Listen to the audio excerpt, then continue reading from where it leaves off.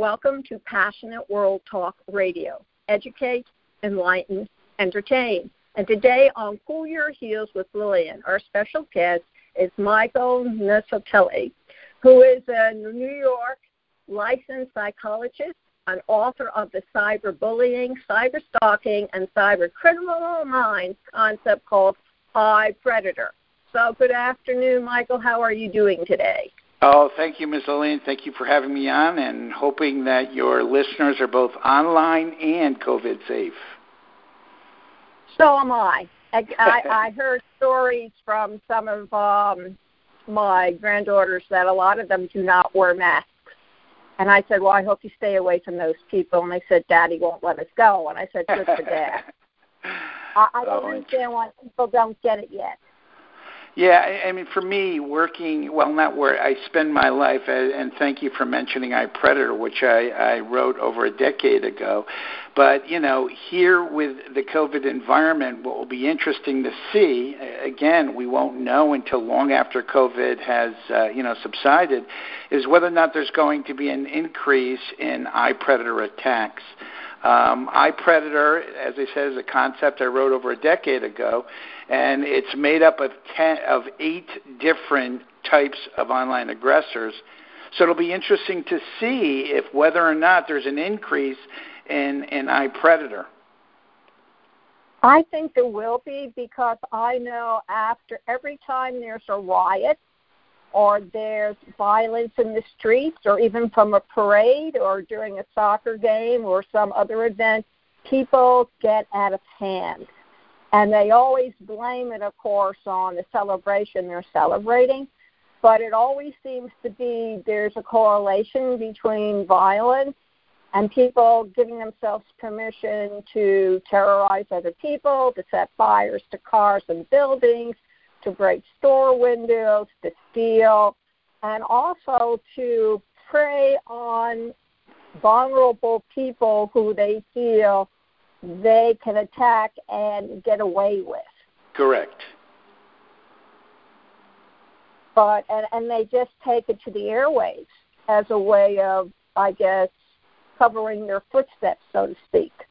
Right, and not to go into the psychology of the online assailant, the iPredator living in a COVID world, but what we do know about COVID, obviously for all of us here, not only in this country but globally, is the fact that there's quarantine, and with quarantine, there is isolation, and with isolation, from isolation comes boredom.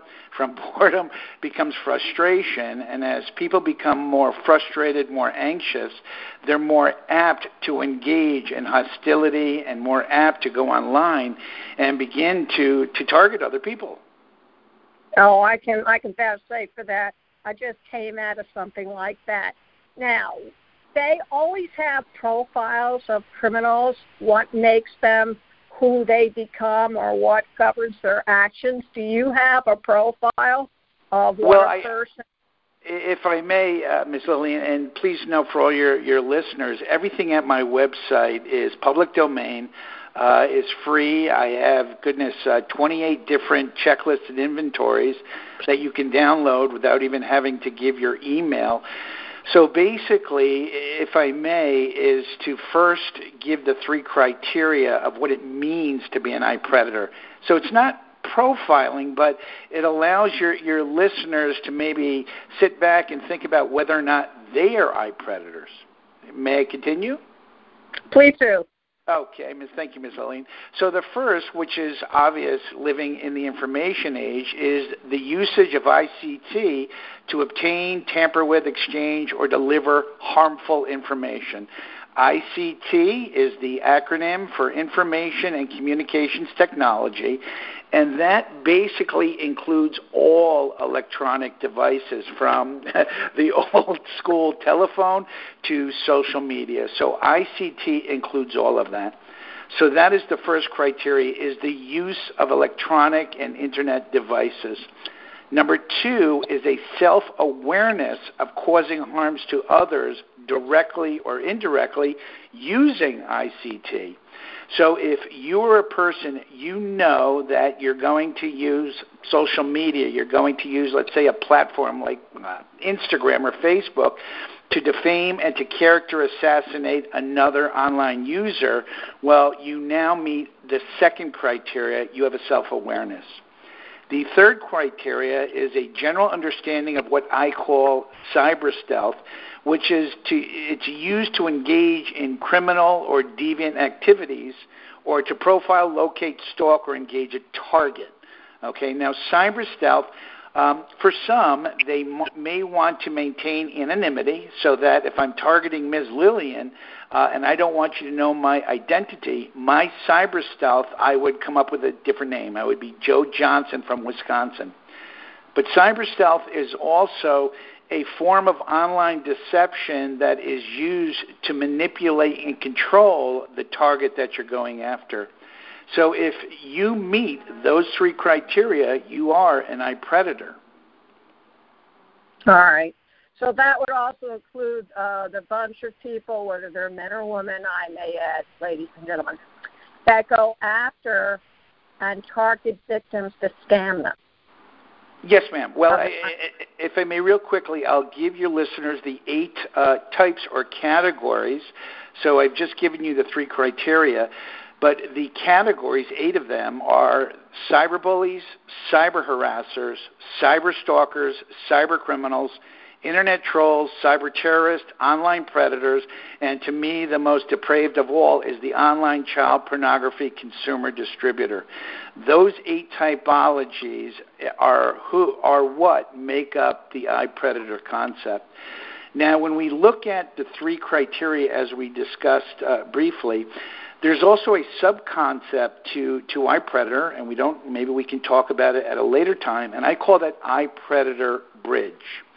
And these are people that use social media and the internet to harm others, but they're not motivated by criminal or deviant reasons.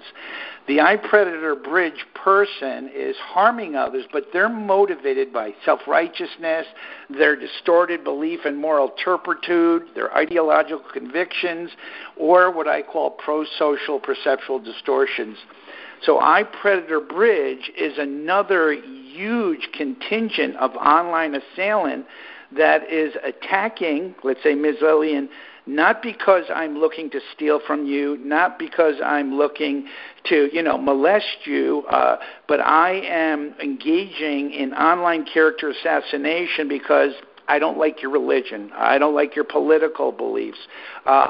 You and I had a fallout at work. So iPredator Bridge is another segment of the iPredator online assailant population. Okay, so what motivates these people to take to the airwaves? Oh, that's a great question. I mean, as you know, Ms. Lillian, we live in the information age. Prior to the information age, they say the information age, began roughly in the early 80s, anywhere from 1980 to 1983. Prior to that, from the beginning of human civilization, there was bullying, there was crime, there was sexual molestation, there was all the horrific, evil things that people and groups do to one another. Well, what happens is, in the early 80s, is along comes cyberspace. Now, what is cyberspace? Cyberspace is defined as an abstract electronic environment. It's not real. The cyberspace, the digital universe, is made up of billions, if not trillions, of connections. But we, as part of being people, being human, we tend to treat this as an actual environment. So when people go online, they begin to read things, they see things, and not always, but if you're not careful, you'll begin to believe it. And that is one of the, the aspects that I'm hoping to one day be able to figure out is why do people become more angry online? Why do people feel more traumatized when they're online. I've got my ideas, but I certainly don't have any proof. But all I can say to you and your listeners is, welcome to the information age. Is it like, this may be far, but I like watching the paranormal shows. When I need a good laugh and I need to be amused, I turn them on. And one of the things they were saying about some of the creatures that are coming into being is they say that people create them out of their mind. Okay. And that the more people believe in what's been created, eventually they can bring them to life. That you sound, I should be calling you Dr. Carl Jung. I don't know if you know about Carl Jung. Yes. Carl Jung Carl Jung is one of my idols. Carl Jung, Alfred Adler, where I did my doctorate degree at Adler University. I'm also very Adlerian.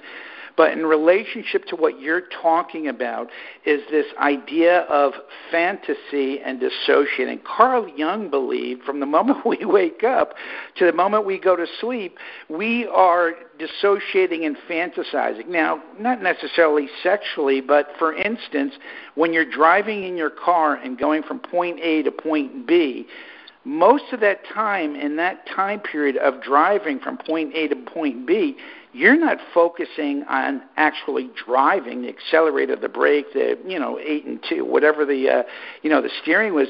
You're focusing on everything else, about paying bills, about your work day, about your husband, about your wife. Your mind is in a complete different place other than driving. That applies to everything in our life. So now you take that and you apply that to online. And one of the things, if I've got a moment, I'd like to introduce, which I feel is very important, it is the concept of odor, ODDOR. And what that is offline distress dictates online response. And what that means is however my offline life is going, whether I'm happy, I'm sad, whether I'm addicted, whatever my offline psychological functioning is doing on a day-to-day basis, I believe, I can't prove it yet, has a direct impact on how I disseminate information, how I exchange information, and how I compile and perceive information. So if I'm not a happy guy, let's say, forgive me for being, quick, I'm going to go online. Now, that doesn't mean I'm not necessarily going to be, a mean man, but I'm going to perceive things very differently. And to me, offline distress dictates online response is the beginning of what I believe is trying to understand the psychology of social media and the information age, is how do we respond, how do we interact with this abstract place called cyberspace? You've opened up a lot of doors for me. We do need to talk again because it reminds me something I was introduced in the 50s. I don't know whether it came from the Twilight Zone or something else. Probably did.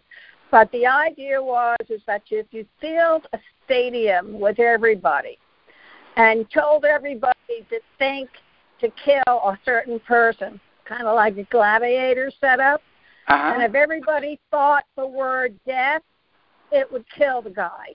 Okay. Which is the same thing in my mind. Well, there are some, and not that I'm a proponent of it, I don't know, and it's called the laws of attraction. Carl Jung called it, let's say, the collective unconscious. But using your example real quickly, a slight departure for what you're talking about, but what I believe is the online assailant, and also in a pre-information age world, so this is pre-information age and this is now, it is the psychology of the individual that is, despondent, maybe psychiatric, angry, rageful, sexually deviant, let's just say dysfunctioned. I believe that person becomes psychologically isolated. Now, using your example, if a person is psychologically isolated, you could put them into Yankee Stadium with all the seats filled, and that person being psychologically isolated, they still feel alone.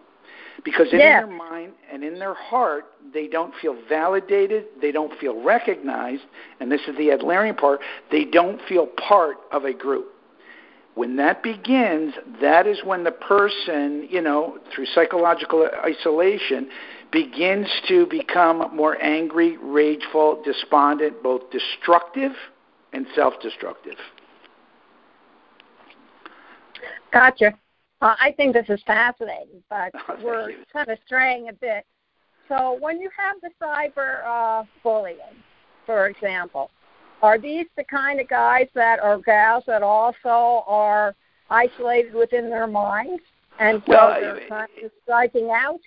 Well, if I may, Ms. Lillian, is that when it comes to the 8 types of online aggression, online aggressors, here in the United States, and I haven't officially, over in Europe, but cyberbullying here in the United States is considered a pediatric phenomena. Cyberbullying occurs among children, so it's child-on-child abuse.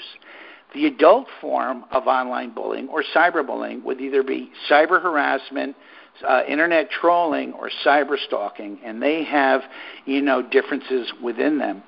So, but when it comes to any of the online assailants, I truly believe there is a process of psychological, isolation. But if I may, when you move into the realm of the online child predator and the online child pornography consumer distributor, it is no longer just about psychological isolation. It now takes on severe, which is called pedophilia, pedophile. Takes on an entire different realm of psychiatric dysfunction. All right. Is that also association? I recently interviewed a lady who wrote a book about sexting when girls or boys, doesn't matter, girls, gentlemen, where they say things sexually, so what I would call soft porn. Yep. But then we live in a soft pornography world now in the United States anyway, which people don't seem to figure out too well. So they're already involved in soft porn, so doing it all on the phone and talking to their boyfriend or some guy or some girl for a girl or a guy or whatever type of relationship, they do not equate what they're doing as wrong. I should just send you a marketing because you're validating my theory and everything. Exactly, Ms. Lillian. They are the 2 terms that are trending, and I would not wish them on my worst enemy, is sextortion and revenge porn. And all of those 2 elements involve sexually, suggestive information. Quickly, sextortion is that I contact you. I have been able to compile sexually themed content, and that could be anything from, as you're saying, sexting content all the way to images, and then the worst of the worst is actual videotape.